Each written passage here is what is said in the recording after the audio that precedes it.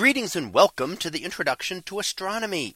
One of the things that I like to do in each of my introductory astronomy classes is to begin the class with the astronomy picture of the day from the NASA website, that is apod.nasa.gov/apod. And today's picture for December 12th of 2022. Well, it is titled An Unusual Globule in IC 1396. So what do we see here? Well, this is IC 1396, sometimes known as the Elephant's Trunk Nebula. And it is part of a star forming region. And we see a couple of different things that are associated with star forming regions here, including dark, dusty areas, which are the denser areas where stars are likely forming presently. Now, stars have already formed here as well. That is just the regions where stars are still in the process of formation, hidden deep within their dusty cocoons where they are forming. We also see around this the red glow of hydrogen gas, which is energized by hot young stars and caused to glow. And when it does, it gives off a distinct red color associated with hydrogen. And we can see how that comes all the way around the edge here of that Elephant's Trunk Nebula.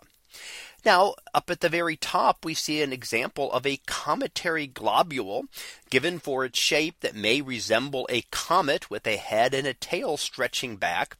And that is in the process of eating away at the material around it. So a star is now just emerging out there, and the intense energy from that star starts to push away the gas and the dust. And we can follow along the hydrogen gas and almost see the line that trails around the nebula where the material is being now pushed away and cleared out of the nebula.